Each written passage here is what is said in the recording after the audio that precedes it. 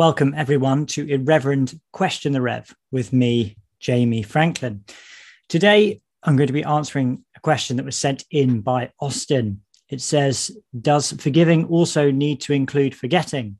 As we hopefully start to slowly emerge from the worst of the COVIDian nightmare, how should we approach those, particularly in our churches, who may wish the whole thing to be swept under the carpet? So thank you very much, Austin, for the question.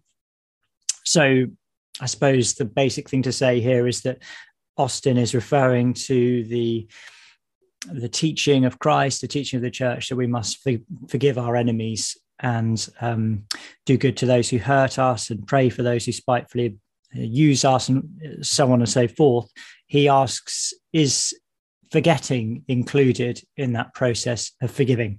And my first response is that, in a sense, the answer is yes. Forgetting is part of forgiveness. And it puts me in mind of a particular verse in the book of Isaiah 38, verse 17, says, "Thou hast held back my life from the pit of destruction, for thou hast cast all my sins behind thy back." So that's obviously somebody speaking to God, but it's highly relevant because it gives an image of forgiveness, which clearly includes a type of forgetting. In the image, our sins are placed behind God's back. And that's really important because our forgiveness in this life is based on, or should be based on, at least ideally, on the way that God forgives us.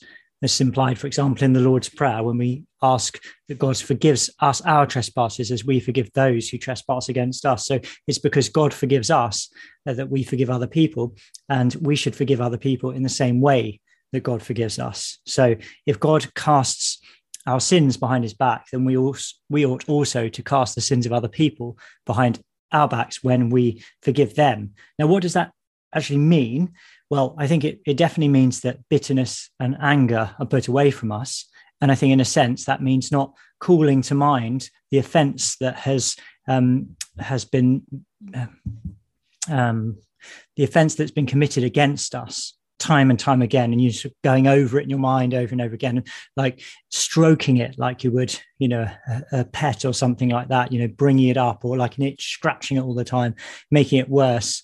You shouldn't do that. You should forgive, and you should forget. In that sense, you should cast that person's sin behind your back and not call it to mind over and over again, and not hold it against that person. And also wish the best for people you forgive.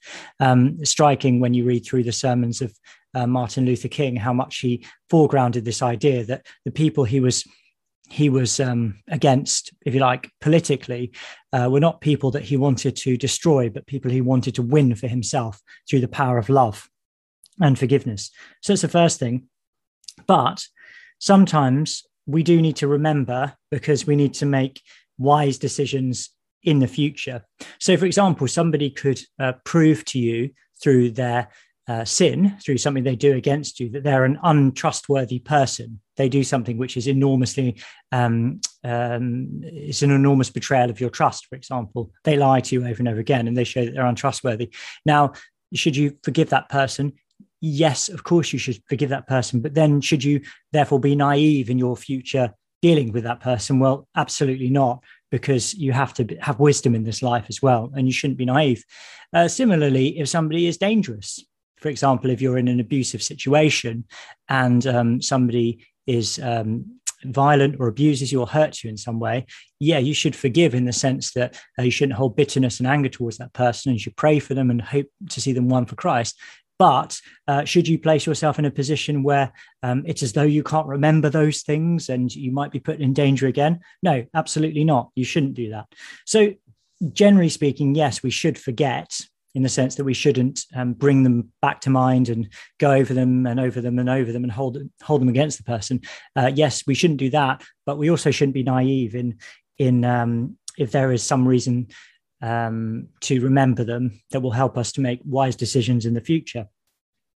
And the second part of the question about how we approach those in our churches who had a different approach, let's say, to the COVID situation, we could apply that to any other differences in the church. I suppose that's a really significant one, but sometimes we have significant differences with people, bitter differences and divisions.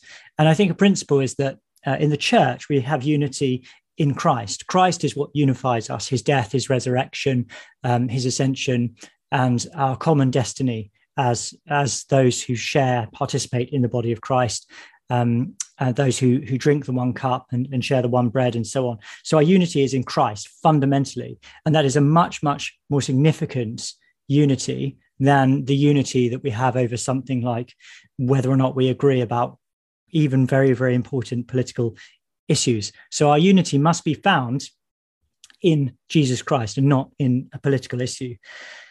So what do you do with that? Well, you can't therefore say that something like COVID is of such fundamental importance that you can't find a way to move beyond it. I think there must be some kind of way to move beyond it, and that must be in some sense through mutual understanding, forgiveness, love, and so on. I couldn't say much more about a particular situation because I don't know what situations people are facing. But one thing you might want to consider doing is to create space for dialogue with other people with whom you disagree, with whom you have different opinions. And it's not to say that you'll end up agreeing with that person or they'll end up agreeing with you, but there's something about a process and exchange of listening and understanding that helps at the very least clear the air.